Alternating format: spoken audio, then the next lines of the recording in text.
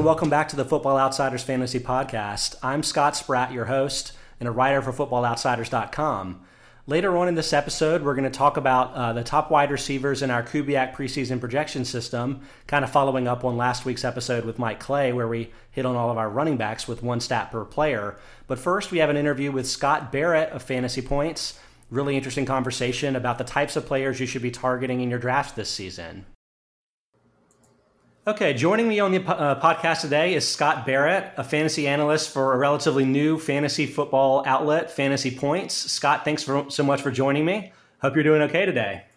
I'm doing good. Thanks for having me, Scott. Excited to be back talking to you. It's been a while. It has been. I'm glad to as well. Thanks for joining. I think you're probably most known for your DFS work, and we may touch a little bit on that today. But you've been writing a lot of interesting articles so far in the lead up to this season about upside players and just kind of draft strategies in general that I think are really well timed for this time of the year. So I wanted to get into some of that work with you. I think it'll help people make good fantasy football drafting decisions over the next couple of weekends. And I think it's fair to say that a theme of these articles is that high risk, high reward players are really more important or more valuable than low risk, low reward players. Can you explain why that is? Yeah, so it's just fantasy football follows the Pareto principle, power law, distributions, where you think of league winners, or you think of the teams that are going to typically win a league in a given year. It's not the team that drafts a bunch of values, a bunch of good but not hyper elite ADP beaters. It's typically the teams that just correctly land the right 1, 2, 3, 4, or 5 guys, or really 1 or 2 or 3 guys. Here's a stat from last year. Teams that owned Christian McCaffrey had a higher win rate than teams that owned Michael Thomas, Chris Godwin, and Derrick Henry. And that's best ball, where bell cows are devalued. And that's best ball where, Chris Godwin getting hurt at the end of the year didn't matter. It's just, the full 16 weeks. Yeah. And it's just like, it is what it is. And people think that a player's floor is like 0.0 fantasy points, but that's just like not true. And it's like not the right way to think about it, because we do have that waiver wire. We do have players on our bench. Quarterback in particular, you can just by streaming, you can cobble together low end QB1 production off of the waiver wire, depending on league size. So that's your real floor, which is like another reason why, don't go after the quote unquote safe pick. Really draft towards upside, lean towards upside. You want to be a home run hitter rather than a guy who hits just a bunch of singles and doubles. Yeah, that makes a lot of sense. And I bet a lot of people listening to us probably have that sort of just like natural guess for a player like McCaffrey, or say a player like Lamar Jackson, who was a later pick last year, that, oh yeah, like if we landed that guy, that was going to be a league winning type of selection. But I found it interesting that you pointed out a couple of running backs who I think of as being kind of similar, but one being much more successful than the other for team success last year. James White, who you identified that about 8% of drafters won their ESPN leagues if they drafted him, whereas Austin Eckler, 35% of his drafters won their ESPN leagues if they drafted him. Obviously, Eckler had the better season, but I'm curious if entering the season, were there signs that we should have been looking for that maybe Eckler was the one that had the chance to be the breakout player? So this is sort of tough. The reason why I was so hard on James White was because, a lot of people hyped him up as this amazing pick because, oh, look, he finished, 7th in fantasy points last year, but he's being drafted as the RB16. So that's just like incredible value.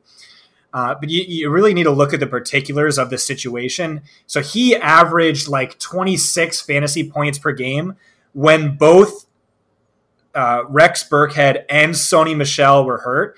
And then when either one was healthy, he averaged only like 12 fantasy points per game.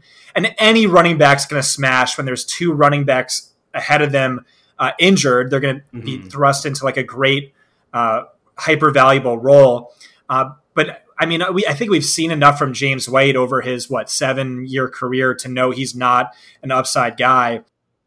Eckler's tricky, and yeah, post hindsight, it's maybe a little bit easier, but pre hindsight, ex ante, he wasn't really a player I was on. My reasoning was, okay, Melvin Gordon holds out. He's not going to hold out the full season, and at a certain point, he's going to come back, and that's going to be a committee, and it's going to cap his upside, make him highly game script dependent, highly volatile on a week-to-week basis when it matters most, which is the fantasy postseason. He ended up being a smash home run pick. He was given a bell cow workload while Gordon was out. Only Christian McCaffrey averaged more fantasy points per game. And then Gordon came back, and he still ranked top 5 in total fantasy points. He did that on hyper efficiency, pretty good game script. Los Angeles was a lot worse than people thought. We know Phillip Rivers likes to highly to target his running backs, but really just hyper efficiency. He, in each of the past 3 seasons, he's, by my data, one of the top 3 most efficient running backs by expected fantasy points. He's really good. He's just really good. But you kind of need that. You need that hyper efficiency from a guy who's going to be in a committee. There's no other way they're going to finish, anywhere near as highly as Eckler did without it. So ex ante, I don't know that he was just like we should have known, but I do think ahead of James White for sure. It almost seems like the takeaway from that would be that Eckler was potentially going to be a White type of player this year, a player that maybe we were going to be overdrafting because of that success last season, when in fact it was, when Gordon was out for the first month. And that's also when Justin Jackson, I think, had a hamstring or ankle injury or whatever it was and missed some time too. And if that was buoying his overall fantasy success, that could have made Eckler the same type of player who's like overall numbers were a little bit boosted by an unrealistic scenario, except that, as it turns out, Gordon is no longer there and Eckler may in fact be the lead back for the Chargers this season. So do you think Eckler is somebody that we're overdrafting as, say, a borderline, round 1 pick in PPR formats? Yeah. So you can read my article where I just break down all the running backs I'm drafting and in what order, and that's going to be in the bell cow report. And if you just look at the Eckler blurb, it's by far the most words I spend on any running back. So it's just like clear he's someone I really struggled with. It's just so hard to argue against him. The OC, Shane Steichen, said he says he's going to get all 3 running backs involved in each week's game plan, which you hate to hear, but at the same time, I don't know why you don't give him a bell cow workload. He's one of the best pass catchers in the league. He actually just last season, his yards per route run average was the second most by any running back in the PFF era. Highly capable runner, but that's where the league's trending is in the passing game. So if I have a running back, I'd rather him be better in the passing game than in the running game. It's just tough.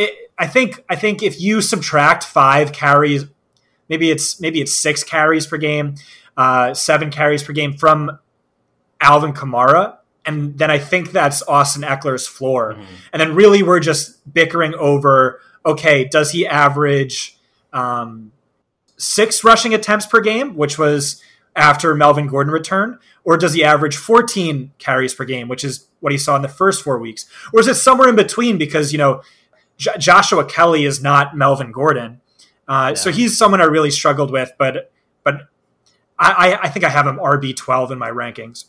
Yeah, I totally get your consternation there. I think that we have him 10th at Football Outsiders in PPR, but yeah, it's a situation where being in that format, PPR specifically, is kind of what is boosting him. I actually found it interesting that we're thinking of Eckler as having a dramatically better season last year than White did, but they actually had about the same number of opportunity-adjusted receiving touchdowns, 3.3 for White, 3.4 for Eckler, but Eckler scored 8 real touchdowns versus White's 5 as a receiver. So in some ways, Eckler is probably going to be regressing this season, but in other ways, he may have more opportunities and it may kind of balance each other out, kind of like an A.J. Brown type of situation. So yeah, I'd like to just follow up with that is, everything says he's due for regression. Everything says Aaron Jones is due for regression, but that's been true in every single season of their careers.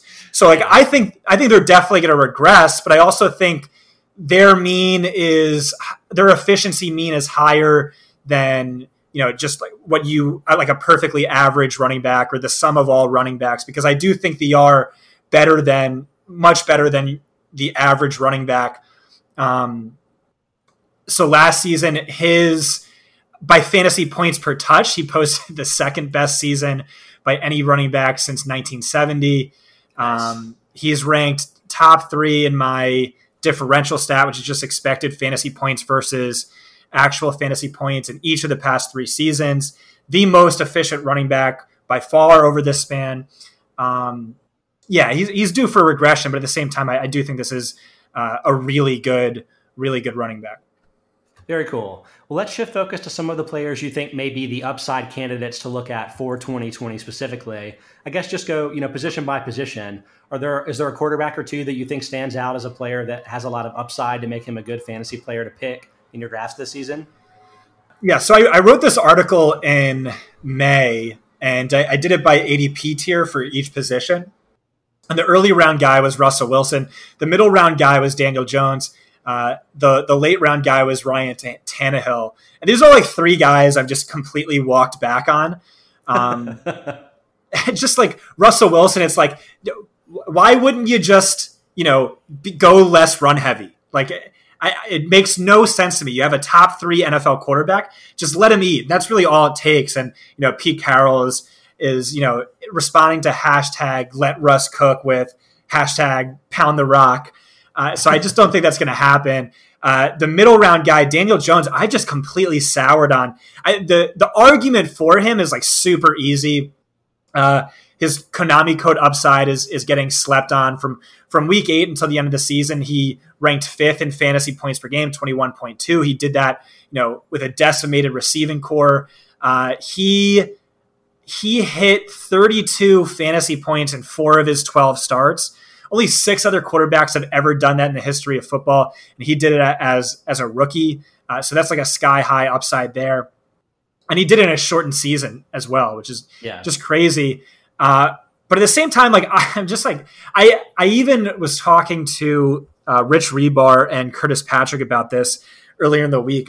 This is how bad it's gotten with me second guessing Daniel Jones. I was like, wait, would it be crazy to have Drew Lock higher than Daniel Jones in my rankings? And like it would, that's the answer. But like I wanted to just like consider it where it's like maybe we're just attributing a lot to Daniel Jones, who everyone hated coming out, that we should be attributing to Pat Shurmur, who now has, this super sexy receiving core in Denver. But I mean, he's not someone I'm targeting, but he's also should be ranked higher than Drew Lock. I mean, do you still feel the same way about Tannehill, or do you think that you were a little bullish on him back in May as well?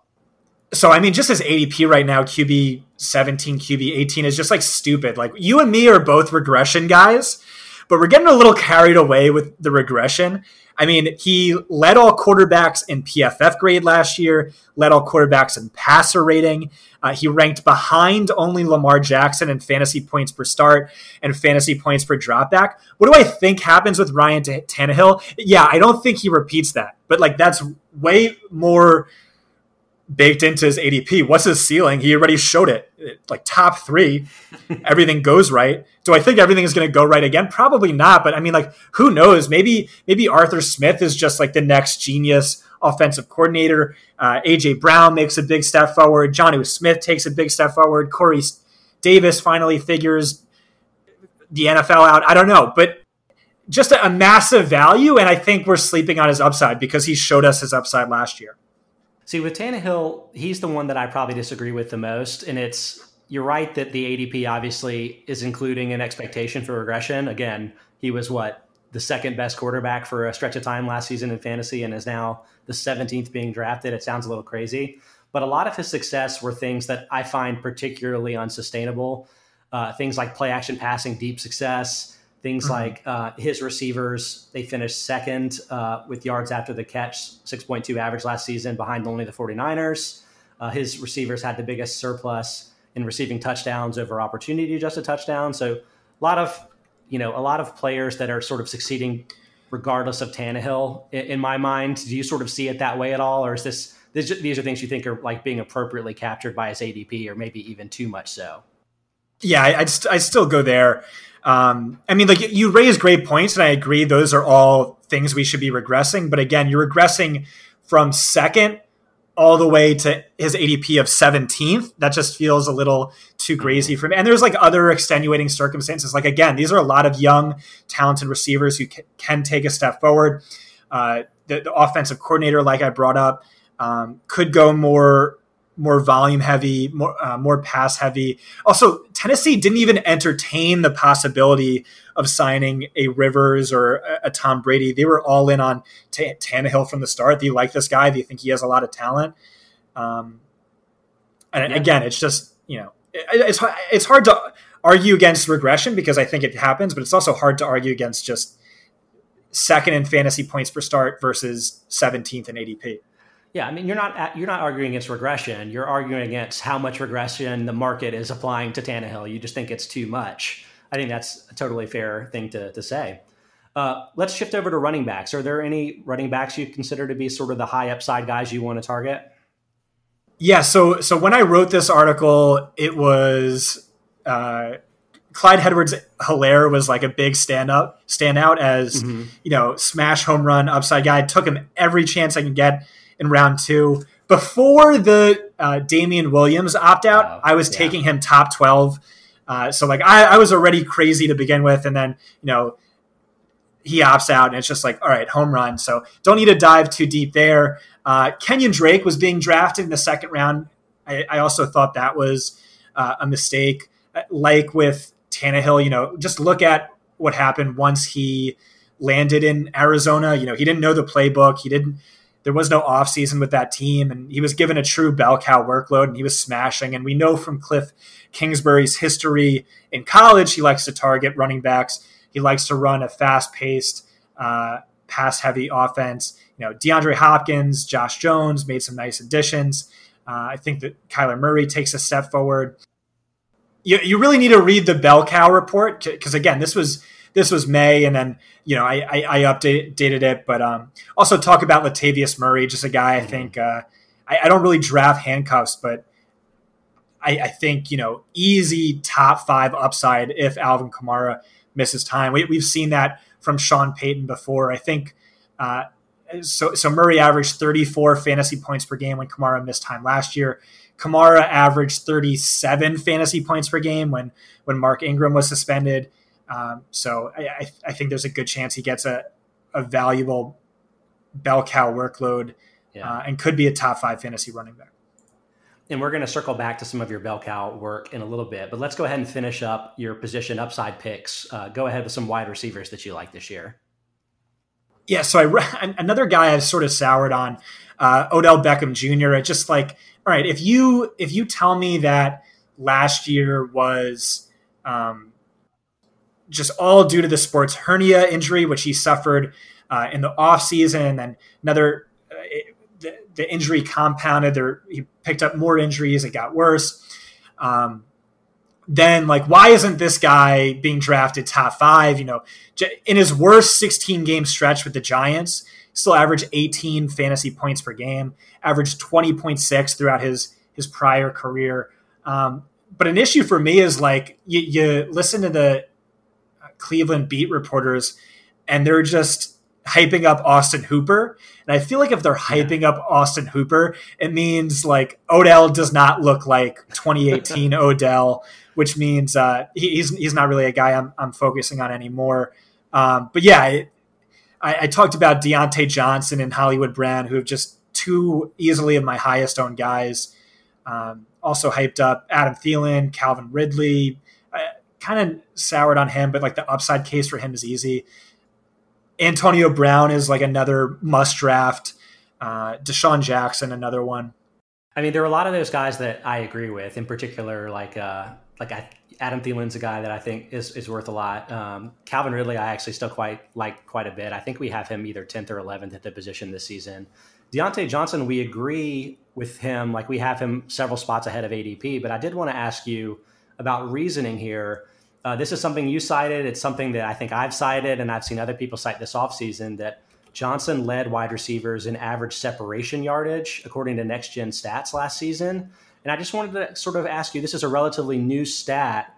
And obviously it seems like having the best is the best, right? And that's a good sign for his fantasy value. But like, do you have any thoughts about that as a stat? Like, I think I've discovered some more context, but just kind of want to get your thoughts on it. Yeah, so I actually think that's not a good stat when people cite it. If you look at the list of the top, 15 guys, it's Deontay Johnson and then all slot wide receivers. And that's not a coincidence. That's a function of route type, route depth. But the thing is, Deontay Johnson's not a slot wide receiver. And then you look at PFF. PFF has the same data, and I actually trust them a good deal more than I trust NextGen Stats with this stat. And he led all non-slot wide receivers. He led all wide receivers with an ADOT of 9 or higher. Michael Thomas was the only guy who came close, and like he runs more shorter routes and it has a lower ADOT. So I like to see that. Also, like if your next gen stats, like I don't know why you have both of this data. I don't know why you haven't invented it yet, but the best stat would just be, route adjusted average separation. I don't know why you haven't done that yet, but like literally give me that. And you're basically telling us who the best wide receivers are. Yeah. Okay. So we're definitely on the same page there. I think, but this is good information, I think, for everybody listening that just kind of blindly assumes, being more separated is better. It does seem highly correlated with the depth of target. And again, like you said, not necessarily just whether they're in the slot or not, but yeah, Johnson, like there's some really good receivers that have high average separation, Robert Woods, Cooper Kupp, Christian Kirk, but there's also guys like Albert Wilson, Nelson Aguilar, Geronimo Allison, Deshaun Hamilton, who lost his job this season. Just guys that, again, running those quicker routes rather than deeper routes, whereas guys like Kenny Golladay, Mike Williams, Terry McLaurin, really good, but running deeper routes seem to be the ones that have lower average separation distances. So interesting there. Okay, yeah. And then let's close it up here with the high upside tight ends that you like this season.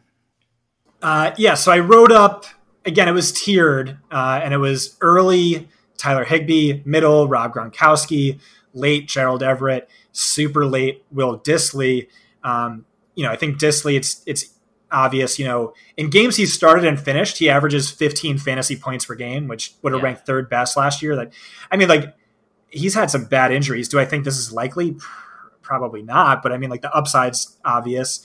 Gronkowski, it's sort of the same thing. It's like, hey, if this is 2018 Rob Gronkowski, it's probably not. But if it is, then you're drafting like a top 3 tight end, tight end 11 overall. But Tyler Higbee, to me, is the most interesting player in fantasy right now. I just think this is like so fascinating where, okay, at the tail end of last season, he did something maybe like no other tight end has ever done. He just absolutely smashed, led the league in receiving yards, exceeded 100 yards in 4 or 5 games. Just absurd. And then what did he do for the rest of his career? He exceeded 50 yards just twice. He averaged 4.6 fantasy points per game across his previous 15. Gerald Everett was out targeting him like 7-1.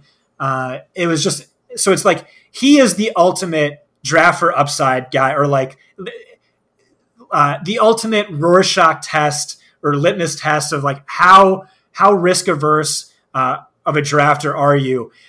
I outlined it like this, where, okay, let's say there's a 20% chance he is who he was at the tail end of last season, and an 80% chance he scores 0 fantasy points. Like, it's not obvious to me that he's a bad pick at ADP. Yeah. Maybe 30-70, whatever. But it's just like, I don't know. You get what I'm trying to say. I do. I think it's the examples you provided kind of illustrate this perfectly. Like if Will Dissly is going to be the 30th tight end in ADP and is a guy that if he is healthy, probably is going to be in the ballpark of a top 10 option for you at the position, that just tells you the depth is there, that you do want to make those big swings at the position where there's so much waiver wire depth, right? Mm-hmm. It seems to me that there's sort of a common thread among a lot of your upside options that like they have exceptional levels of performance over partial seasons. So Daniel Jones and Tannehill, whether or not they're still quite there for you, both of them from like week 7 on through the rest of the season were near the top of the position in fantasy points per game. Kenyon Drake from week 9 when he showed up on the Cardinals to the end of the season, 19.9 fantasy points per game.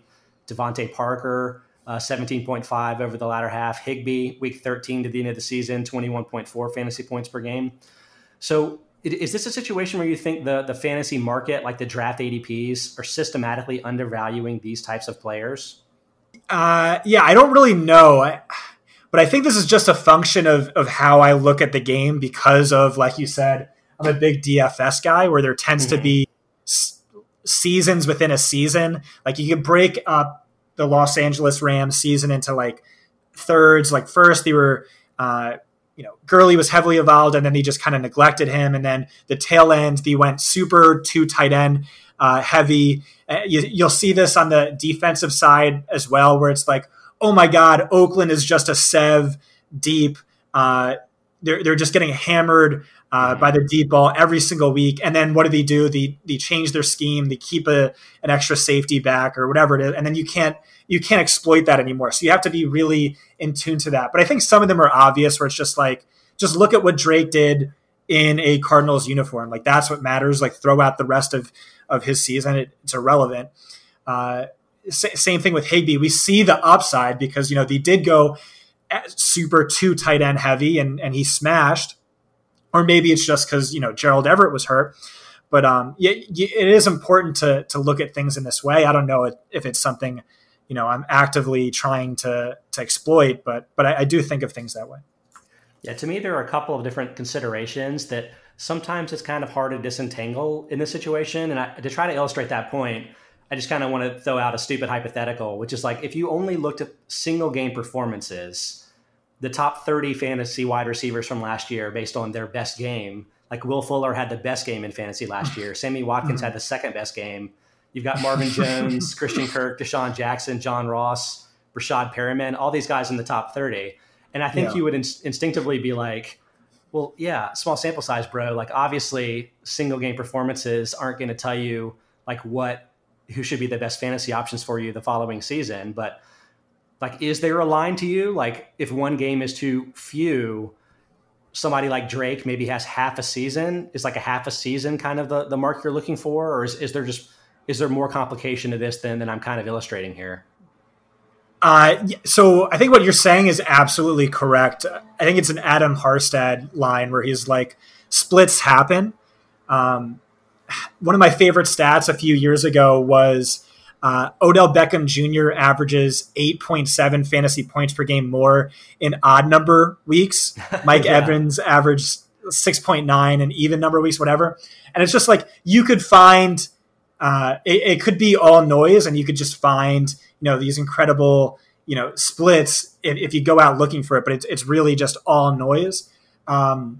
It's tough. I mean, this is what we do. This is fantasy football. Just like there's just a lot of noise, and maybe it's more art than science, or it's just trying to find more nuance and depth. But I mean, I think it matters. But again, it's also not something I'm like actively trying to exploit, and I don't have like a great rule of thumb. Yeah. To me, this makes sense. I think it's both an art and a science. You kind of reminded me of a funny trend that I've seen online before where it's like, take something that you want to find a correlation to, like say it's Odell Beckham's fantasy points. You can find something random like, Odell Beckham's points correlate with the like prices of crude standard oil barrels in the United States. And it's like, oh my God, like clearly when standard oil is going up, you got to invest in Beckham in your DFS lineups. Like that means he's going to have a bad year this year. It's obvious. I mean, I hope that that's not like a relevant thing to deciding what makes him in fantasy. And it kind of stands out to me that the players of yours that you think of as like the upside targets you want, the ones that I tend to agree with the most tend to be the ones where I can identify the reason. And it's really less about, say, how long they sustained their excellence last season, but whether or not I see like a role change, for instance. Like Tyler Higbee is somebody that is a great example. I read his increase in targets per game. It was like more than tripling from week 13 to the end of the season. I read that as something of a role change where, McVay was traditionally sort of an 11 personnel guy, didn't really rely on his tight ends a lot. Gerald Everett got hurt, and then Higbee saw that increase. So I think a lot of the people that see him as not a fantasy value this season are saying that, well, hey, Everett's going to be back. But in my mind, Brandon Cooks is the one that got replaced by like the lineup replacement there with Josh Reynolds. Reynolds is really more of a replacement level talent. So I think Higbee is going to get an opportunity increase kind of in line with what he saw toward the second half of the season. So Higbee is one of those guys that I'm like, yeah, I see what you're saying there. I agree. But maybe somebody like Daniel Jones, who, granted, he didn't play the first few weeks, but there's no real role change here. Like, he was the starting quarterback last season. He's the starting quarterback again this season. Some of his stats that I'm seeing regression for, that's going to really play more for him, because it's the regression that's going to play the bigger role than any type of like opportunity changes. Do you sort of see what I'm saying, and do you agree with that? Yeah. Well said. Okay, cool. Kind of along those lines, it's interesting to me that you're drawing this line of the upside plays being the way to win your fantasy leagues. And the natural like next step for me is going, oh, who has the greatest upside, usually relative to ADP, is actually injured players. And some of those guys like Adam Thielen and Will Dissly, you pointed out as values. But I mean, I could hypothetically build an entire team full of injured players from last season. And you can sort of see how this could end up being a really good team in fantasy. You could go Alvin Kamara round 1, Adam Thielen round 2, Todd Gurley round 3, Le'Veon Bell round 4, James Conner round 5, Evan Ingram, AJ Green, Will Fuller, Carson Wentz.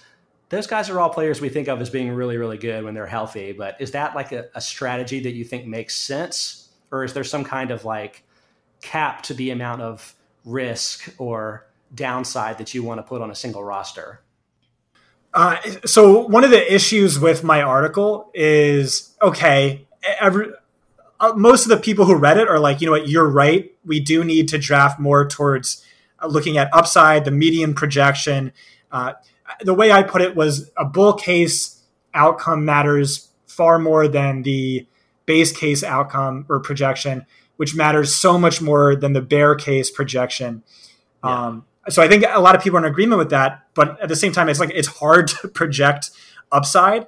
And so just looking at what you had, Alvin Kamara, Adam Thielen, Todd Gurley, Le'Veon Bell, James Conner, Evan Ingram, AJ Green, Will Fuller, Carson Wentz, some of those guys, by the way, you should, to your listeners, read our injury discounts series. I did the statistical analysis and then passed it along to Edwin Porras, who's our resident injury expert, a doctor. Uh-huh. And so we worked together to find out who the best injury values are. And there's actually a lot this year. One of them is Alvin Kamara, who I'm drafting top 3. I'm drafting him over Zeke. Adam Thielen was a guy he disagreed on. He was like, no. Based on these injuries, I do not see the upside for Adam Thielen at 30 years old, and hamstring is very serious. Evan Ingram is an even better example. So typically coming off of the injury he had, and we saw this with Hollywood Brown, your first year back, those players are at 80% of their career baseline average in terms of fantasy points. They take a big step back. So I don't see the upside there, is what he would say. You could say the same thing for Todd Gurley. I want absolutely none of. The volume looks good on paper, but based on what he looked like on the field last year, based on his injury, our doctor doesn't think there's any way he gets that sort of volume for longer than just the first few weeks of the season. But Kamara, Thielen, Connor, love Connor. Will Fuller's an ultimate, upside swing for the fences guy. Love Carson Wentz. So I do agree with a lot of these. So if there are 4 or 5 of those guys that I pointed out that you may really like, would having all of them on your same team be too much risk, or is that still kind of along the lines of what you're thinking is sort of the ideal way to do things in a shallow league? So it does depend sort of on how many bench spots you have, or really the quality of the guys on your waiver wire. So if you're in a super, super deep league, 16 teams and massive bench, I get, a guy like James White is going to have some utility. Same for best ball, especially best ball. But in the typical leagues we're thinking of, which is 10-team ESPN league, start 2 running backs, start 2 wide receivers, and a flex 1 QB. Absolutely, 100%. Just I'm really going after round 4. All I'm thinking about is upside, is drafting for upside. But there are different ways you can go about doing this. I usually like have a lot of running backs on my team by round 6. But for whatever reason, the most recent draft I did, I took Kenyon Drake and then I just loaded up on the other positions. And it was between Cam Akers and Ronald Jones. And I actually like Cam Akers a little bit more. I love his upside. But I was worried about, I think, like, let's say he's in an RBBC for the first, 7 games, and then he's ideally the bell cow and a league winner. But I was worried about, getting that production on a week-to-week basis to start the season at least. So I leaned more towards Ronald Jones, another guy I like his upside. But you see there how I did value something I typically don't value, which is just like the mid-range to low-end RB2 production is like not worth anything at all. The difference between RB20 and RB30 is like 0.9 fantasy points per game. It's like nothing. Yeah. And that's what people overvalue. But yeah, I mean, like, for the most part, especially in like a standard league, just swing for the fences. You're going to find guys off of the waiver wire, like wide receiver position last year. AJ Brown, Rashad Perriman, Devontae Parker, DJ Chark, all guys you found off of waivers. You could stream quarterbacks and get QB6, QB7, QB9 production. Tight end, I mean, Mark Andrews and Darren Waller were barely drafted. Just keep an eye on waivers. And like, what is tight end 10 going to do for you? Absolutely nothing. So really, I'm all in on upside. But I mean, it depends on personal preference, I guess. Yeah, no, I totally agree with you with the strategy. The way that I like to think about this is I want to be higher risk, higher reward. Either the more surplus of players I have for a specific position on my team, right, or the depth of the waiver wire. So like to the latter point with quarterbacks, there's so many good quarterbacks right now that you can find, your Matthew Staffords or your Kirk Cousins just available at any time throughout the season. So with that sort of situation, players like Lamar Jackson last season make a lot of sense to draft, because if it goes wrong for you, there's just really not that much cost over if you had taken Matt Ryan or whoever it was and you actually invested that draft pick. So that's one. And two, like from the running back side of things, if I'm only going to have one running back on my bench and I'm going to have to rely on that one player, then maybe James White is a good option for you, because you feel pretty confident he's going to play and give you something every week when you may not be able to find a replacement. But if I'm going to draft 3 running backs on my bench, I really want to take swings at guys with a lower chance of being a running back 2 or even a running back 1. And, if I have 3 guys with a 1 in 3 chance of becoming a running back 2 in my mind, then hopefully I get one out of those 3 guys. And that's really worth a lot more than having 3 James Whites, none of whom you're really going to ever want to play, right?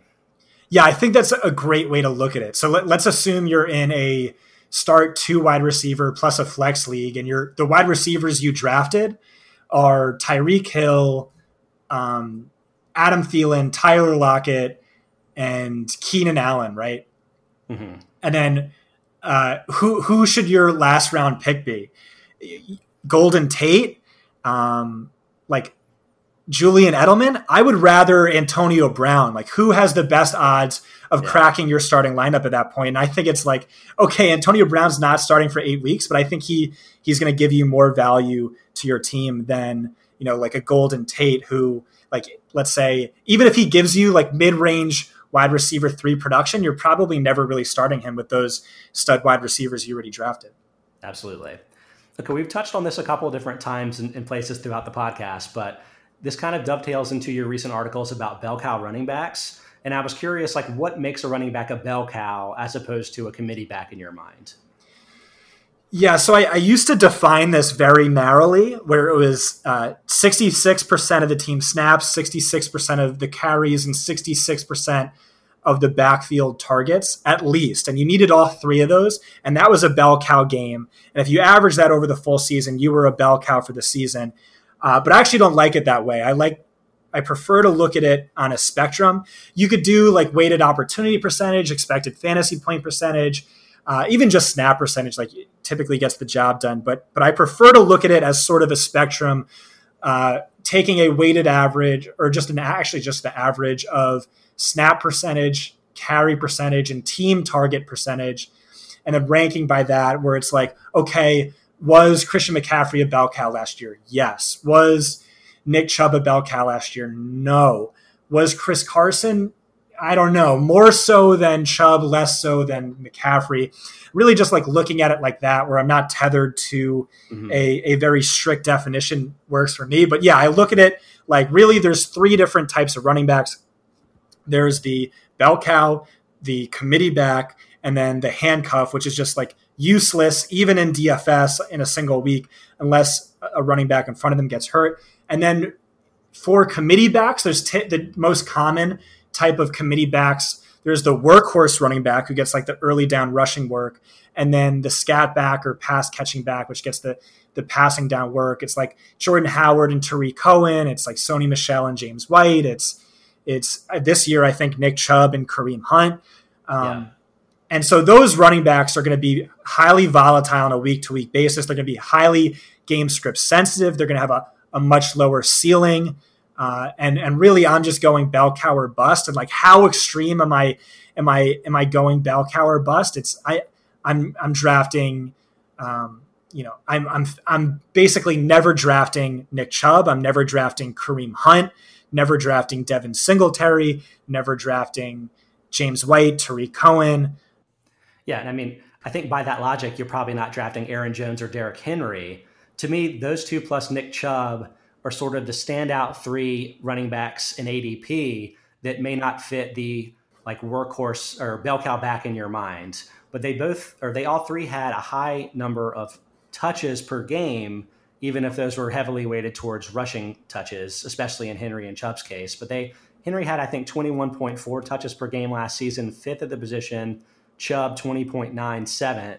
So that volume of touches, that doesn't do it for you as much as having the like all of the types of touches that you could get from a bell cow back. Is that true? Yeah. So you really have to weight those touches, which is what I do. I have a stat weighted opportunity because targets. A target is worth 3.2 outside of the red zone. A target is worth 3.25 times as much as a carry in PPR league. So, Derrick Henry has never reached even 20 targets in a single season. So that really hurts him. Nick Chubb, I mean, you can add it all up. Like Nick Chubb, his volume was basically, it ranked 8th most last year in weighted opportunity. So that was a valuable role. But you also have to remember that dropped to like 16th after Kareem Hunt returned from his suspension. But yeah, I'm absolutely fading Derrick Henry. I'm fading Nick Chubb. I'm fading Aaron Jones. Aaron Jones especially. Matt LaFleur said at the Combine, he wanted to draft a running back, and he wanted it to be a three-way committee. And what did he do? He drafted a running back on day 2, which is crazy. So like, and Aaron Jones like already massively due for regression. His best games also came when Jamal Williams got hurt. So just like now a three-way committee, just like, I don't know why you don't just give him a bell cow workload. He's awesome, but fading him. I mean, Derrick Henry could get targets and he could absolutely destroy me. But no, I don't want him. And again, it's just like, there is a big risk with Derrick Henry that people don't realize. Like Christian McCaffrey can average 30 fantasy points per game on a 2-win team, but Derrick Henry's not even going to hit double digits on a 2-win team. The team's going to have to lean way too pass heavy, and then he just basically gets phased out of the offense. What happened 2 years ago? He got outsnapped by Dion Lewis. Like what? So just a lot of risk, not a lot of upside. Those are guys I'm fading. And it sounds like particularly maybe with Henry and Chubb, there may be some sensitivity to matchups there where like maybe if you're in a head-to-head type of format for a full season league, those guys are going to be a little bit worse for you than, obviously than McCaffrey, but any player of that ilk who also gets targets. But maybe in like a DFS, you can sort of find the spots where they make the most sense to use. Is that true for you? Yeah, so there's a lot of guys who are just never draft and redraft start sit, maybe draft in best ball. In best ball, bell cow or bust loses a lot of value.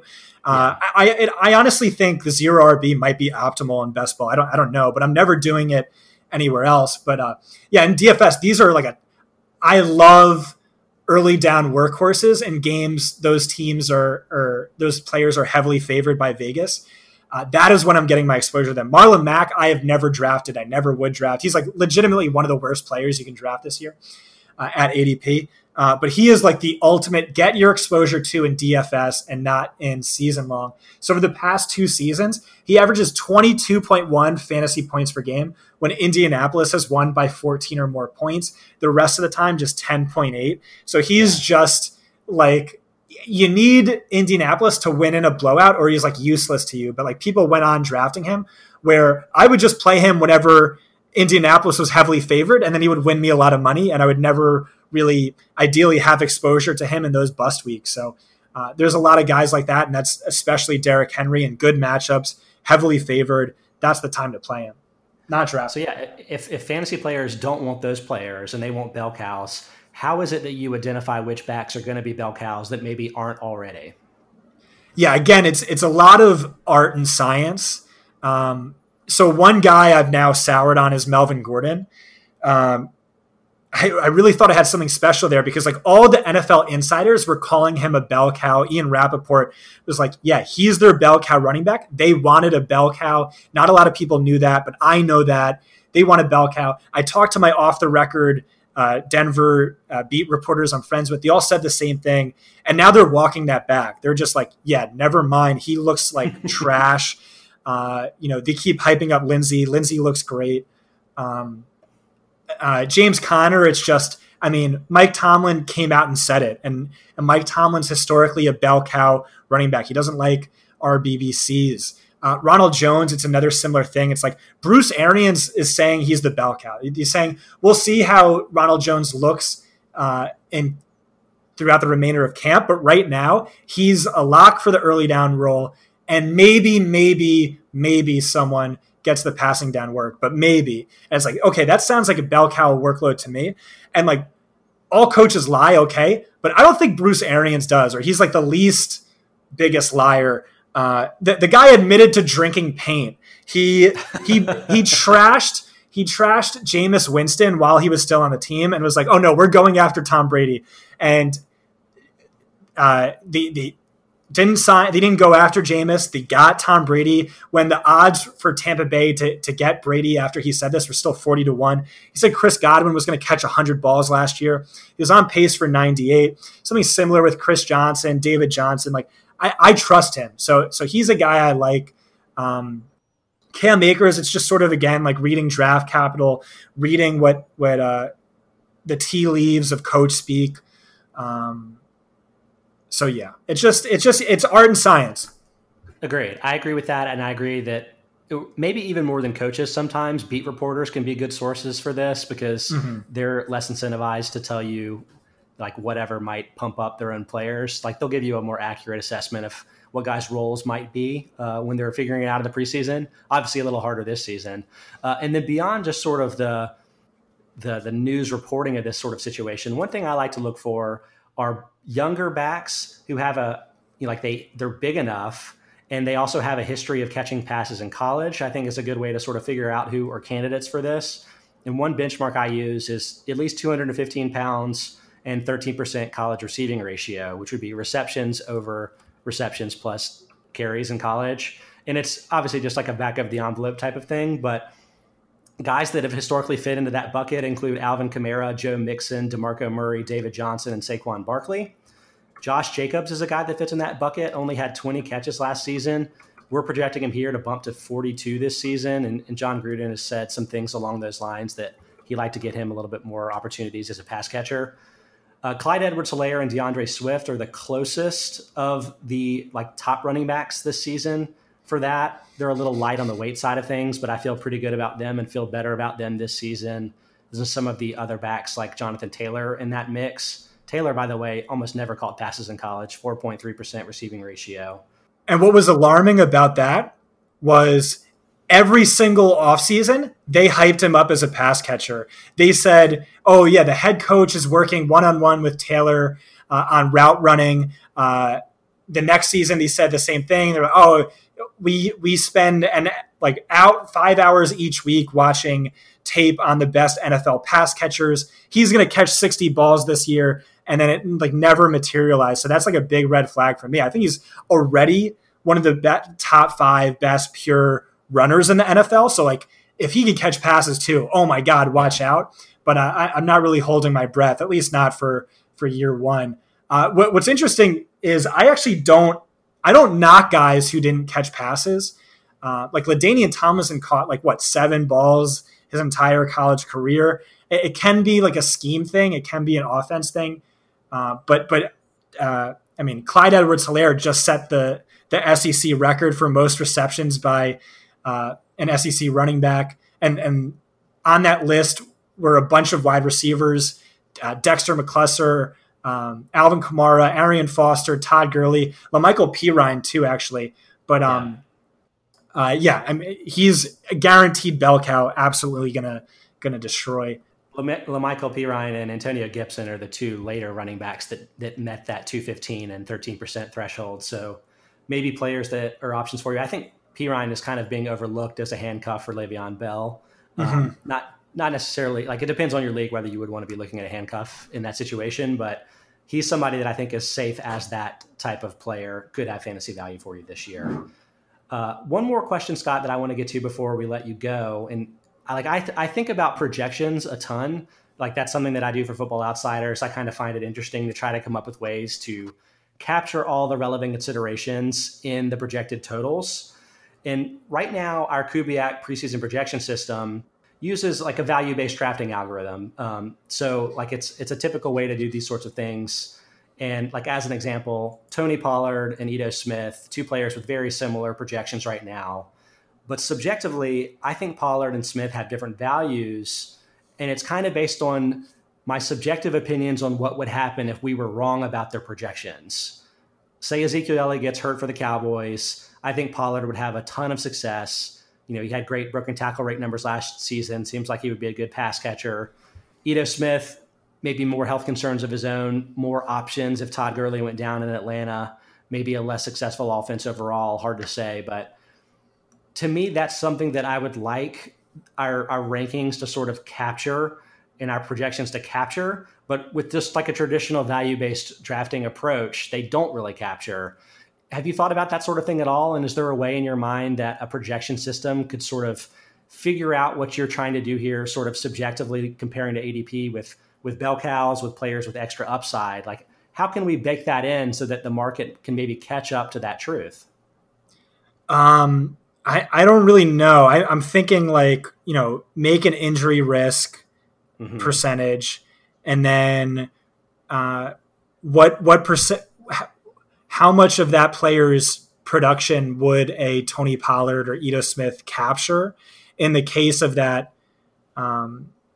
if an injury were to occur? So like in Pollard's case, I'd give him like 85% of Zeke. In Smith's case, I'd give him like 60%, 70%, 60% of Gurley.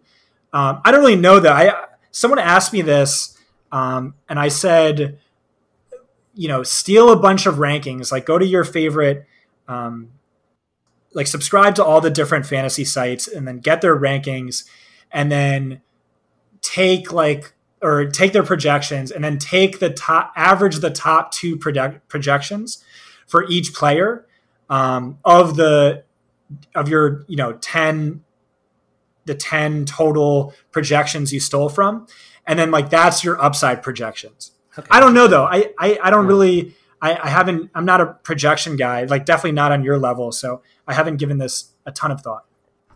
Yeah, I think we're kind of trying to experiment a little bit with like dynamic valuations here. Cause like with somebody like Pollard, this ties into what we were talking about earlier a little bit, where it's like with Pollard's upside, you're like, maybe he should be a 4th round running back. But like, that doesn't really make sense. Cause if you're drafting that early, you're still filling out your starting lineup. There's a lot of players that have similar best case production, but a lot less likely to have not that production. But it's like the deeper you get into your bench, the more valuable Pollard really becomes based on who you've drafted. And not even saying that you drafted Elliott himself. It's just that like once you have more reliable options for running back, Pollard becomes more and more valuable to your specific team. It's something that's very difficult to distill into a single number. So yeah, it's probably something that is a hard tangent to be talking about, but it's interesting. And I think it kind of ties into some of the work that you're doing, something to think about going forward in the future. Scott, why don't you tell us a little bit before you go about Fantasy Points? People may not be as familiar with it. It's a fairly new site, but has a lot of really cool stuff that'll help people both for their preseason drafts and for DFS this season. Fantasypoints.com. I left Pro Football Focus and started this website with John Hansen, Graham Barfield, Joe Dolan, Tom Brawley, and a few others, putting out some killer work. Subscribe so you can read my next big article, My Guys, which is just basically me just laying out who my must-draft options are. Last year in that article, I said Lamar Jackson was the best value, bar none, at any single position, must-draft. I would call that a hit. Very successful choice by you. I actually also placed MVP bets on Lamar Jackson in 3 different months, but I did it through the DraftKings app, so I got capped at like $5 each time because he was like 80 or 90 to 1. But someone read that article and won like $700,000 placing MVP bets on Lamar Jackson. I like it. That's a pretty good return on investment. Fantasy Points is like $50 for the whole season. So if you make $700,000, that's well worth the subscription cost. Yeah. So everyone wants to know who my Lamar Jackson is this year. Yeah, I have no idea. I don't think I'll ever get that lucky again. So we'll see. Hopefully, one of these guys hits. Absolutely. Well, thanks so much for joining the show, Scott. I thought this was great. And for everybody that is interested, check out fantasypoints.com. See Scott and all those other, like a lot of legends in the industry, really kind of in one new place here. It's very exciting. So check that out. And thanks again for Scott for joining the show. Thank you. Well, thanks again for Scott for joining the show. I'm stunned that went almost an hour. It was a fascinating conversation. Clearly lost track of time there. But I still think we can squeeze in some of these one stat per player that we're going to do for the top 60 wide receivers, going 60 this time because of the depth of the position in our Kubiak preseason projection system. As I mentioned last time, these are based on our PPR rankings, based on the Kubiak projections. You can check those out on footballoutsiders.com. But here are our top 60 guys with one stat per player. Our number 1 player is actually Julio Jones, maybe a little bit of a surprise to people, in particular because he landed a reputation as a bad touchdown scorer after having just 3 touchdowns in 2017. That season, he caught just 2 of 19 end zone targets, which is crazy low for a player of his height, weight, and skill set. But that really hasn't been a situation or a problem for him going forward. He's caught 9 of 20 end zone targets the last 2 seasons. So whether or not it was like Steve Sarkisian's fault, his former offensive coordinator, or whatever it was, I think that concern from the 2017 Super Bowl hangover season is gone.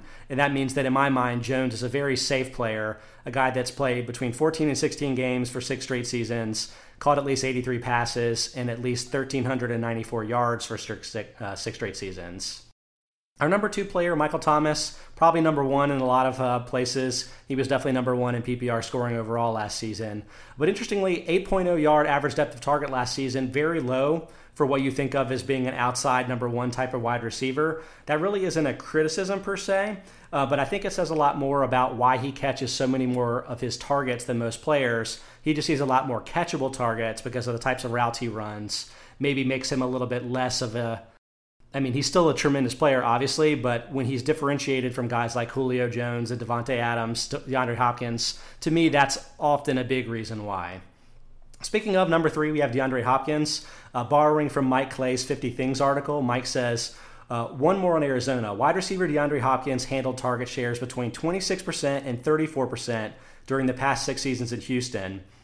So will Murray feed him the ball that often in Arizona? Probably. Consider that Christian Kirk was on the receiving end of 24% of Murray's targets when active last season. Larry Fitzgerald's target share was 21% as well. And Hopkins is obviously the superior talent of that group and shouldn't struggle to come close to 31% rate for 2019. I definitely agree with Mike here, especially if you think that Murray is a player that has a chance to really improve in his sophomore season. Hopkins is a great value, even if he's less clearly the top guy than he was back in his Houston days.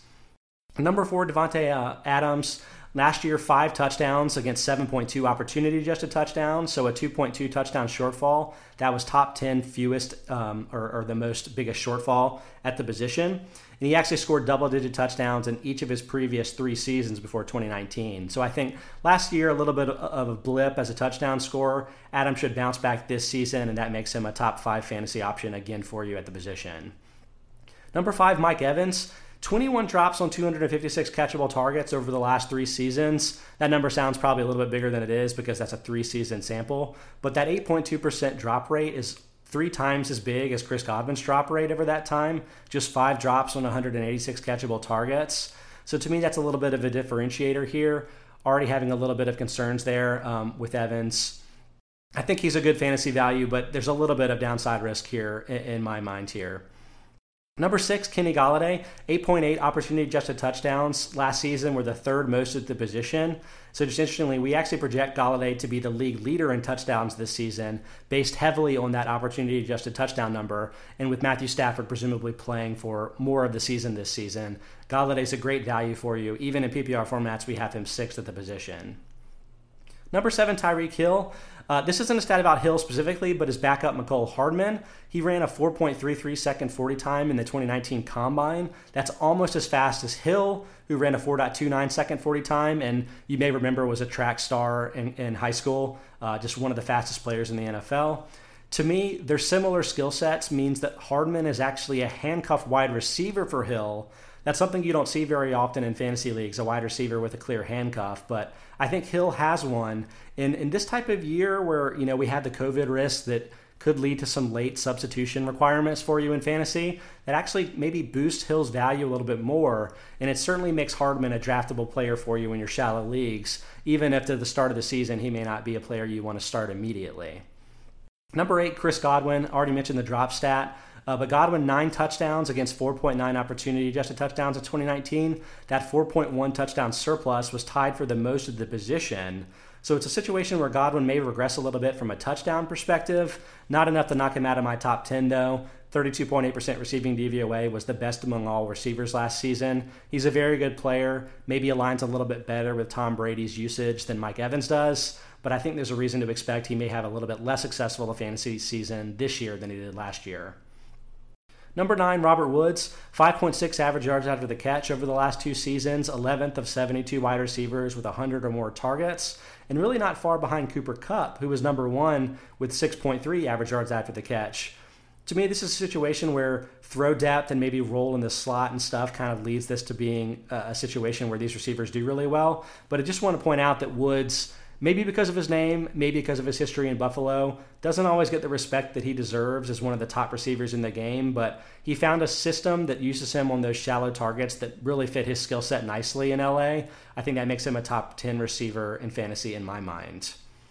Number 10, Calvin Ridley, 17 touchdowns against 9.1 opportunity-adjusted touchdowns over the last 2 seasons. That 7.9 touchdown surplus is the most at the position. When we were talking to Mike last week about the players that maybe consistently overachieve on their opportunity-adjusted touchdowns, Mike was pretty adamant that he thinks that sooner or later those players are going to regress. Ridley's a player that could regress because of that too, although he's kind of in that Chris Godwin camp with a 30.6% receiving DVOA, second best at the position last season. Maybe somebody whose skill sets makes him safer by the nature of his targets, even if his touchdown number ends up falling. I feel pretty confident with him as a back-end wide receiver 1 for fantasy this season. Number 11, Amari Cooper. The Cowboys drafting of CeeDee Lamb, it seems like it could squeeze out all of the team's wide receivers, maybe make them a little bit less valuable than their ADP.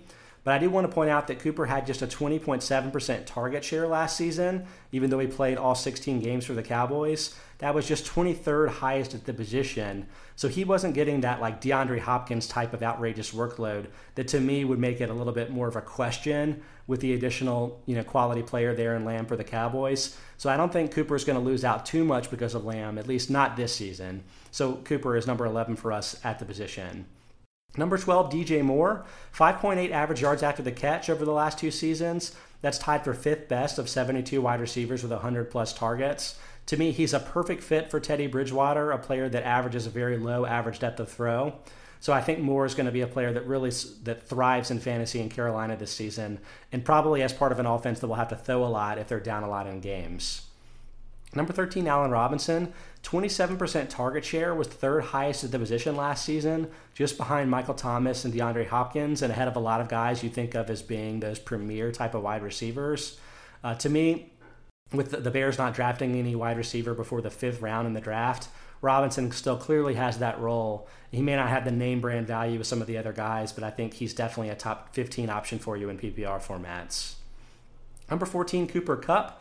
I mentioned him a little bit and how he's got some good metrics there in that Robert Woods stat. But for Kupp, 10 touchdowns against 5.9 opportunity-adjusted touchdowns in 2019.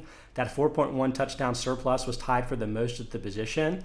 He actually had a very similar number of opportunity-adjusted touchdowns as tight end Tyler Higbee, even though he scored something like 6 or 7 more actual touchdowns than Higbee. So I think that's something that's going to probably dock Kupp's value a little bit as he regresses this season, although clearly not enough to knock him out of the top 15 in PPR. It would knock him out in non-PPR formats, however. Number 15, Devontae Parker. A bit of a split here. For weeks 1 through 6, 5.6 targets per game, just 46 yards per game. Remember, that was the time in the season when Josh Rosen was starting a lot of those games, and Miami really wasn't having a lot of success in the air. But from week 7 to 17, after Ryan Fitzpatrick took over as the starter, Parker had 9.1 targets per game and 88 yards per game and was the number 6 wide receiver in PPR scoring at the position. To me, that's a clear, not a role change on his own, but a clear sustainable difference having Fitzpatrick at quarterback. So I think I have a lot of confidence there in Parker. He's going to continue to have that success. He's number 15 for us in PPR leagues. Number 16, Keenan Allen, 2.7 yards of average separation versus 2.0 for Mike Williams. Williams was actually the second lowest of 125 players with 43 or more targets last season, according to Next Gen Stats.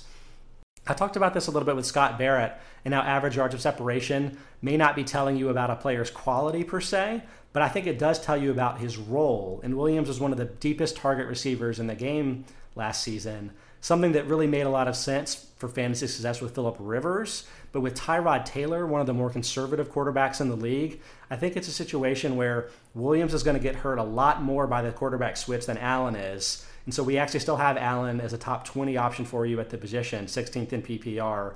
You'll find out that Williams gets docked a little bit harder later on in this conversation. Number 17, Tyler Lockett. Just 4 drops on 190 catchable targets over the last 3 seasons. That's a 2.1% drop rate, 4th best of 164 wide receivers with 50 or more targets in that time. But more striking, I guess you could say, is that DK Metcalf had more drops last season, 5, than Lockett's had over the last 3 seasons. Metcalf's drop rate isn't necessarily alarming. He had 63 catchable targets, so 7.9% drop rate, not over 10% where I get really, really scared. But something to keep in mind, to me, it's the reason why Lockett is still the better fantasy option of the two, although not too much better, as you'll quickly find out. Number 18, Adam Thielen. Another one here that I'm stealing from Mike Clay's 50 Things article. Wide receiver Adam Thielen played at least 80% of the Viking snaps in 18 games in 2017, 16 games in 2018, and 9 games in 2019. His target share was right at 26% during each of those stretches. Especially with Diggs gone, Thielen is positioned for a huge role and is a great post-hype sleeper for 2020, according to Mike. Number 19, bouncing back to Seattle, DK Metcalf. He actually had 7 touchdowns against 9.6 opportunity-adjusted touchdowns last season, a 2.6 touchdown shortfall, 3rd highest at the position. So, I mean, even though you think of Metcalf as having this crazy touchdown scoring season, he's the type of player that really could get a lot of end zone targets. He's 6'4", 229 pounds. I think Metcalf justifies the hype. It's a top 20 value in my mind, even with the fact that Lockett is probably better than him in fantasy this season. Number 20, Odell Beckham. 4 touchdowns against 6.2 opportunity-adjusted touchdowns in 2019, 2.2 touchdown shortfall. That was one of the top 10 highest at the positions. I think he could bounce back, both from a touchdown scoring perspective and from the fact that Cleveland's offense will probably be a little bit better, if not a lot better, with Kevin Stefanski calling those plays. So I have an optimism that Beckham can bounce back, although 20th at the position, maybe not the heights that you would have assumed when he left the Giants in the first place. Number 21, DJ Chark. His yards per target increased by 6.8 to 9.0 with Gardner Minshew at quarterback last season. A bit of a smaller sample there with Foles, but it makes me kind of happy to see that, given that Minshew is the unquestioned starter for the team this season. I think that Chark can sustain the big breakout that he showed in year 2 last season. We have him 21st at the position. Number 22, A.J. Brown. Brown averaged 4.4 more yards after the catch than expected given the depth of his passes, the highest rate by a receiver with 50-plus receptions last season. Brian Knowles, a Football Outsiders writer, wrote about this on the site about a month ago. He mentioned that only 2 other receivers have ever even reached 3.0 yards after the catch plus on 75 catches in a season. So Brown had a hugely unsustainable success after the catch last season. I think that's something that's going to really knock down his efficiency this year. Obviously, Brown is going to get more targets this season because he'll play the full season, barring any health issues. But to me, the regression is going to counterbalance a lot of those target gains, which is why we have Brown outside of the top 20 in an offense that's really more based on the run than the pass in any case. Number 23, Michael Gallup. 15 drops on 116 catchable targets the last 2 seasons. 12.9% drop rate was the 10th highest of 126 wide receivers with 50 or more targets in that stretch. To me, it's a little bit of a concern. I mean, I think in the long term, Lamb is going to be taking Gallup's place as one of the top 2 receiving options on the Cowboys. It may not happen this season, and we have Gallup rated higher, but I think Lamb, being the number 1 playmaker, scorer, wide receiver in this draft class, probably a better talent than Gallup, probably better hands than Gallup, could be a factor in the long term. Number 24, Christian Kirk. 6.5% DVOA from the slot, negative 11.5% DVOA out wide so far in his career, but kind of a 50-50 split, 50.8% slot percentage so far in his career. To me, Kirk is a player that makes a lot of sense in the slot, especially now that DeAndre Hopkins is in town. That's a role that Larry Fitzgerald has traditionally played for the team in the back half of his career. And I think that makes Kirk sort of the heir apparent to Fitzgerald. And it's a situation where I think Fitz may end up being a bit of a loser in terms of workload with Hopkins in town, more so than Kirk, as the probably superior player in that role, given their relative situations in their career at this point. So we have Kirk as a top 25 player in PPR at the position, and Fitzgerald takes a little bit of a tumble given the overlapping skill set there. Number 25, Courtland Sutton. His targets increased from 7.8 to 8.0 per game with Drew Lock at quarterback last season, but his average depth of target decreased from 11.9 to 10.2, and his yards per target decreased from 9.7 to 7.0. So not a huge sample size there with Lock at quarterback, just 5 games, but something to keep in mind right there. Lock wasn't really forcing the ball down the field to Sutton, and I think that's sort of a subtle reason why we have Sutton a little bit lower than other places might have him. Also, too, just the tons of skill talent that the Broncos have brought in over the course of the offseason could change it so that Sutton isn't quite the heavy volume wide receiver 1 that he was last season. Number 26, T.Y. Hilton. Phillip Rivers threw 1.92 catchable deep targets per game in the last 3 seasons. That's the 9th most at the position. Whereas Jacoby Brissett threw just 1.07 last season. That was 33rd of 34 quarterbacks with 200 or more attempts. This is a totally revolutionary change for the Colts offense and for Hilton specifically as a deep threat. This could really bounce back his fantasy value if he can stay healthy this season. We have him 26th at the position. Number 27, Terry McLaurin, 40.9% DVOA from the slot, 7.1% DVOA out wide, but just a 33% slot rate last season. In contrast, his teammate Steven Sims, 91% slot percentage, but negative 32.2% DVOA from the slot. To me, I'd love to see the Washington football team kind of reverse roles a little bit here. Use McLaurin a little bit more from the slot. Let Sims, with his speed, run a few more deep routes. I could see that happening this season, and I think it's actually a reason that McLaurin is fairly safe as a top 30 option. Obviously, there are not a lot of other great weapons right now for that team, but if he's working a little bit more from the slot, expect to see a little bit higher target volume than even he had last season, even if the efficiency per target declines. Number 28, Juju Smith-Schuster, probably one of our bigger differences from overall ADP and other rankers, but something I'll point out with Smith-Schuster in his career, his slot DVOA from his rookie season has kind of carried his perception as being a very effective player. 59.3% slot DVOA that season has dropped to negative 0.6% and negative 1.3% the last 2 seasons, and his out wide DVOA has always been a lot less. 6.5% as a rookie, 13.8% as a sophomore, and negative 23.1% last season. I'm not going to hold Smith-Schuster's declining numbers from last season against him. Obviously, the quarterback situation was pretty terrible for the team. But that slot rate, I don't think that's necessarily sustainable because I think that Deontay Johnson is going to be spending more and more time from the slot going forward, given his effectiveness and lack of size. So Smith-Schuster's going to have to sort of prove it for the first time that he can be an elite wide receiver on those out wide routes. Could be tough for him. And for me, that's why he's not in our top 25 at the position. Number 29, Jarvis Landry. Landry had 139 targets last season, which is actually 7 more than presumed Browns' number 1 target, Odell Beckham. It's a player that's a lot safer than he gets any credit for being. Maybe doesn't have Beckham's upside because the touchdowns may not be there, but safely in the top 30 in PPR formats at the position. Number 30, Marvin Jones. Jones is one of just 8 wide receivers with 25 or more games played the last 3 seasons and at least half an opportunity-adjusted receiving touchdown per game. Here are the other wide receivers on that list: Antonio Brown, DeAndre Hopkins, Mike Evans, Devontae Parker, Odell Beckham, A.J. Green, and Julio Jones. Very, very, very good list. Obviously, Jones himself has been hurt, and Stafford was hurt through a lot of last season, and I think that's kind of pulled him out of mind. Maybe the fact that his name is Marvin Jones pulled him out of mind a little bit. But he's a player that if he and Stafford are both healthy, you're definitely going to want to have him in your lineups, and he is going for a great ADP value right now. We actually have him in the top 30 at the position. Number 31, Stephon Diggs. We list Diggs as a green injury risk because he's never missed significant time with any injury in his career. But of note, Diggs has not played 16 games in any of his 5 professional seasons, missing either 1, 2, or 3 games in all 5 of those years. Something to keep in mind with Diggs, depending on the format you're in, maybe a little bit less valuable than you would assume because he gets dinged up a little bit and it's been a problem in his career. Number 32, Robbie Anderson. So I mentioned about Teddy Bridgewater's low average depth of throw earlier, and it's obviously a very worrying sign for Anderson's fantasy value as more of a deep threat. But I'll point out that Bridgewater, he's played for very conservative coaches in Mike Zimmer and Sean Payton, and those coaches, other quarterbacks kind of in Bridgewater's era, have had very similarly low ADOTs. Kirk Cousins, 7.4 average depth of throw for the Vikings, Breeze, 7.2 the last 2 seasons. So it's possible that Bridgewater's low average depth of target says more about his coach's strategies than it does about his skill set.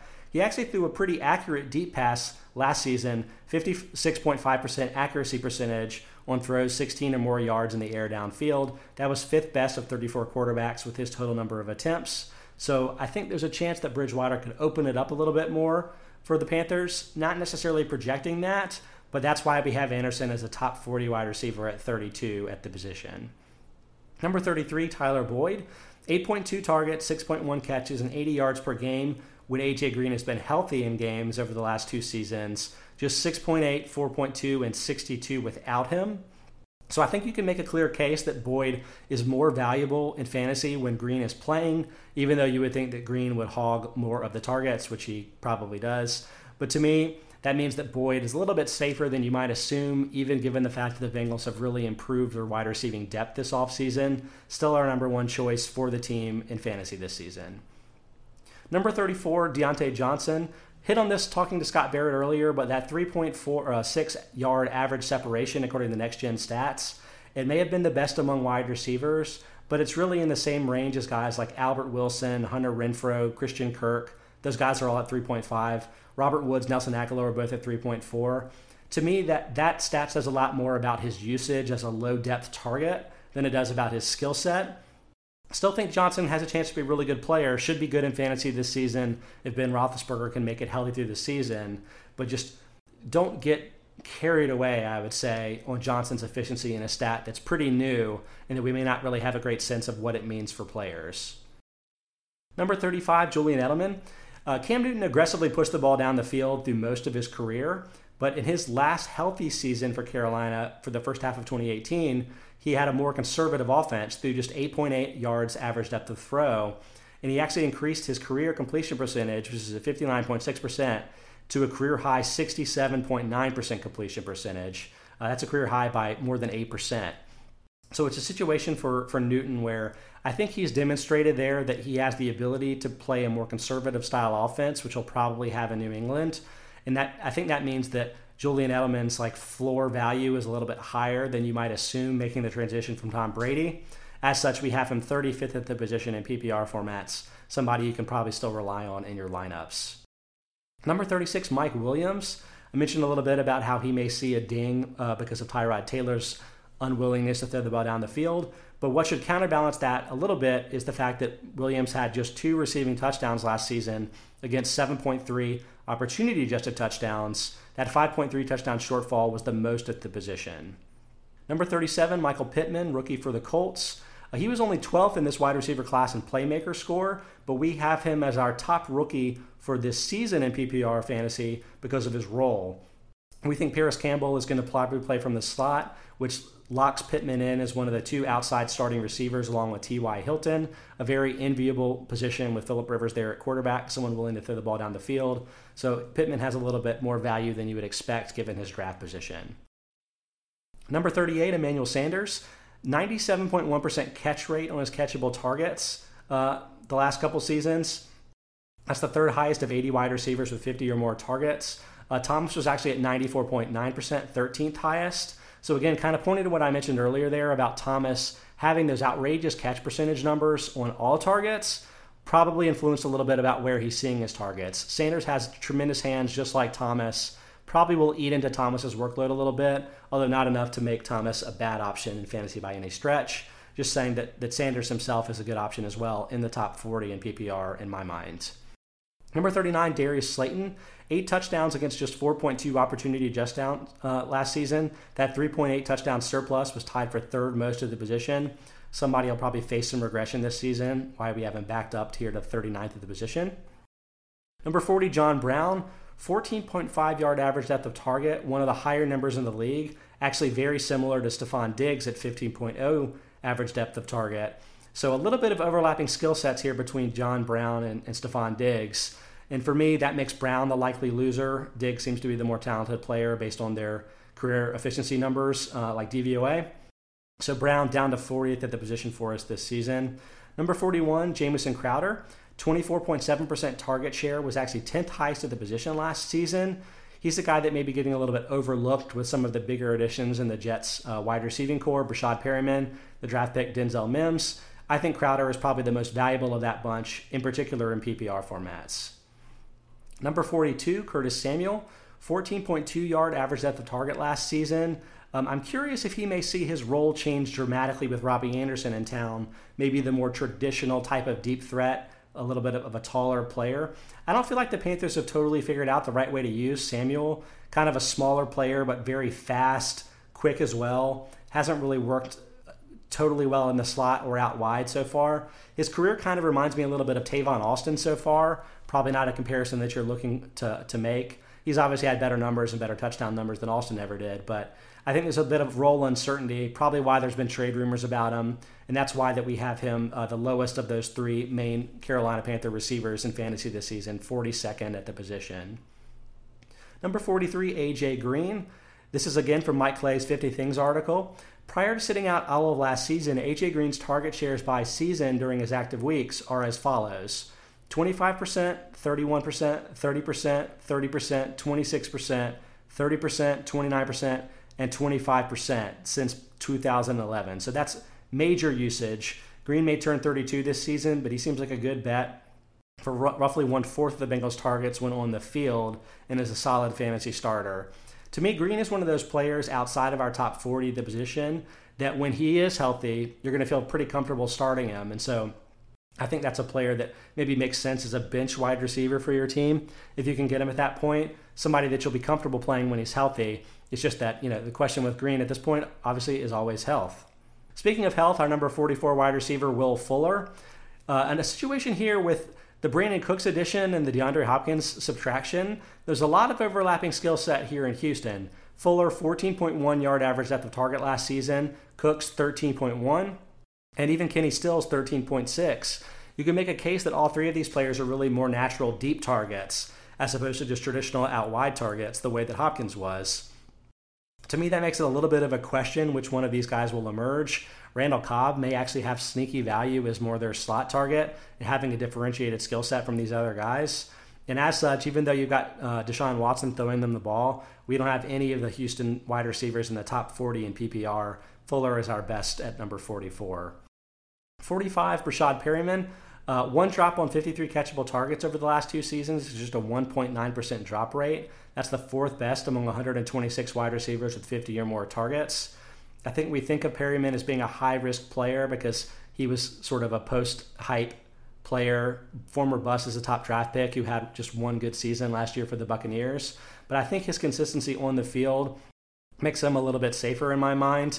I think the Jets probably have a little bit more distributed target share than you would expect. But Perriman as a top 45 option in PPR, I'm on board, and I think he has a lot of upside there. Number 46, CeeDee Lamb. Not the most valuable of our rookies in fantasy this season, but was the number 1 wide receiver in Football Outsiders playmaker score. I think over the long term, Lamb will probably have the best career. The goal really for you in fantasy is to not assume that all of that career will happen for you this season. So kind of a modest placement here is the 46 wide receiver in full season rankings. Number 47, Marquise Brown. 7 touchdowns last season against just 4.8 opportunity-adjusted touchdowns. That 2.2 touchdown surplus was tied for 12th most at the position. Now, it's a case that pretty much everybody in the Ravens had a surplus of touchdowns because Lamar had such an insane season last season. So maybe he'll be able to sustain a little bit of that surplus going forward if Lamar is that different kind of special player.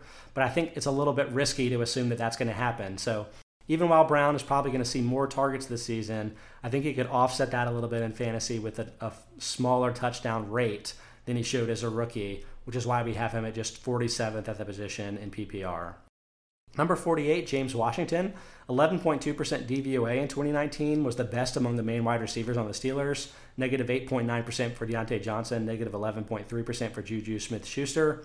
Washington, as the deep threat, probably has the worst fantasy role, but I think that he may be the best player of that bunch. Not necessarily. I think really all 3 are probably pretty good, and who knows about the rookie Chase Claypool as well. But there's enough uncertainty for me in this offense such that I think it damages all of their value. So that's why we have Juju Smith-Schuster down in the late 20s. We have Washington in the late 40s. It may be a situation where all of that value congregates in Ben Roethlisberger, and it's tough to start any of those wide receivers in like a DFS type format. Number 49, Brandon Cooks. Deshaun Watson threw 2.18 catchable deep targets per game the last 3 seasons. That's the second most behind only Patrick Mahomes. Goff threw just 1.31 of those catchable deep balls last season, 26th of 34 quarterbacks with 200 or more attempts.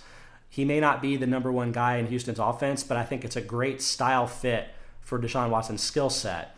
So Cooks is somebody that you can draft as maybe in the late 40s here who has upside for more. He and Fuller both. One of those players could have a very successful fantasy season. Number 50, Sterling Shepard. Shepard has reached 6 targets in all of his healthy games in 2019, so he could be useful when he finds the field.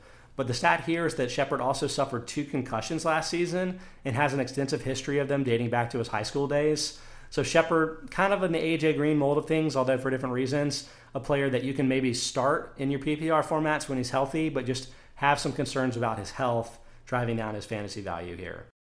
Number 51, Sammy Watkins, 6 touchdowns against 5.7 opportunity-adjusted touchdowns the last 2 seasons. That 0.3 touchdown is a surplus, but it's noticeably smaller than the other Chiefs' main wide receivers.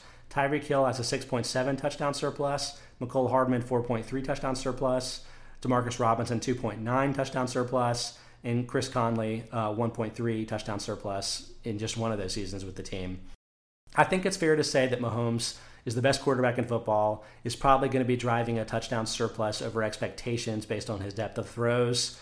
And I think that actually means that even though he showed a small surplus, Sammy Watkins will probably enjoy better touchdown fortune this season than he has the last 2 seasons. As such, he's number 51 for us at the position, even though you might be tempted to draft somebody like Hardman before him. Number 52, Deebo Samuel. Really only here because of the injury that could bleed into the regular season. But I'll also point out that 9 drops on 66 catchable targets in 2019. That 13.6% drop rate was 4th highest among the 80 wide receivers with 50 or more targets. So some concerns to me that there could be some skill-related problems here. If somebody like Brandon Ayuk comes in there and just kills it in a similar role, that may take away from Samuel's future if he's unable to convert on a higher percentage of his catchable targets going forward. Number 53, Golden Tate. His average yards after contact has declined from 6.8 in 2016 to 6.7 5.8, and then 5.7 last season. So you're saying, Tate's getting older. It's probably his skills are diminishing. I'm not actually sure that's true because his ADOT has kind of fluctuated a little bit as well. It was higher back in 2016 at 8.0, dipped to 6.0 and 6.5 the next two seasons. Last year jumped back up to 9.6. To me, yards after the contact and ADOT tend to have an inverse relationship. So the longer down the field you're catching your passes, usually the less after contact or after the catch yards you're going to accumulate, unless you're like a really, really fast runner, which Tate isn't. So to me, what I think we're seeing here is Tate's role is being changed a little bit as he's changed teams, changed quarterbacks, that sort of thing. But I think it's safe to say that he can still be productive this season, especially with Daniel Jones potentially improving as a passer. So we have him still pretty decent value here, 53rd at the position in PPR. Number 54, Allen Lazard. Just a 9.5% target share from weeks 6 to 17. That was comfortably second on the Packers, but not in the top 70 among all wide receivers in football. So he may be the second wide receiver that you're looking at for the team this season after they didn't address the position much during the offseason and not at all during the draft, but maybe not a guy that you want to consider a top 50 option nonetheless. Number 55, Hunter Renfrow, 7.9% DVOA as a rookie.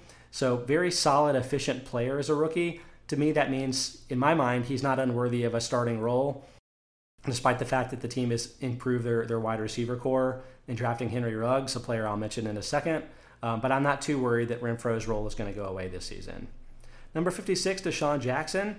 He's missed 2 or more games in 4 of his last 5 seasons. So kind of in that A.J. Green camp of players that you're probably happy to play when he's healthy. But we don't have him in the top 50 of the position based on that health risk for the Eagles.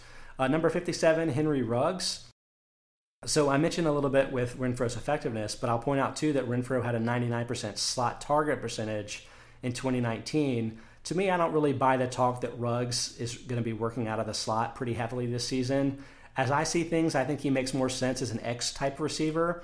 That's the receiver that lines up the furthest from the tight end in offensive formation, and he's the player that isn't allowed to go into motion.